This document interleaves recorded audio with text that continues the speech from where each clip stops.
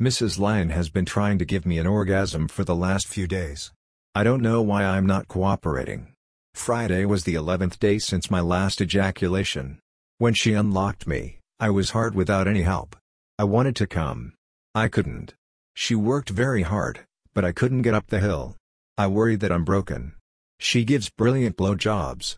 I'm lucky that she isn't giving up. Our blog mostly talks about two things, male chastity and domestic discipline. My posts tend to occur in small groups on one or the other topic.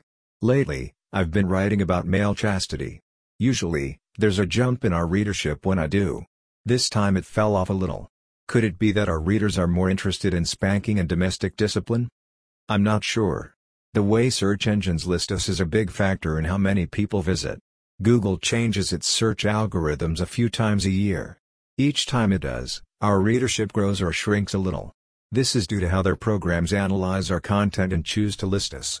If, for example, we are in the top 5 results for a search for male chastity, a lot more people will end up here. If we are 30th, very few find us. Fortunately, many loyal people come here without the help of a search engine. It's those readers whose interest varies depending on what we write about. Mrs. Lion usually writes about current events here in the Lion's Den. She faithfully records every detail of our sex and disciplinary lives. Every single orgasm, spanking, and BDSM activity since February 2014 is documented here. My erotic life is fully exposed in our blog. I'm not sure how much value that delivers to you and our other readers. For my part, I've grown used to sharing these most intimate details here.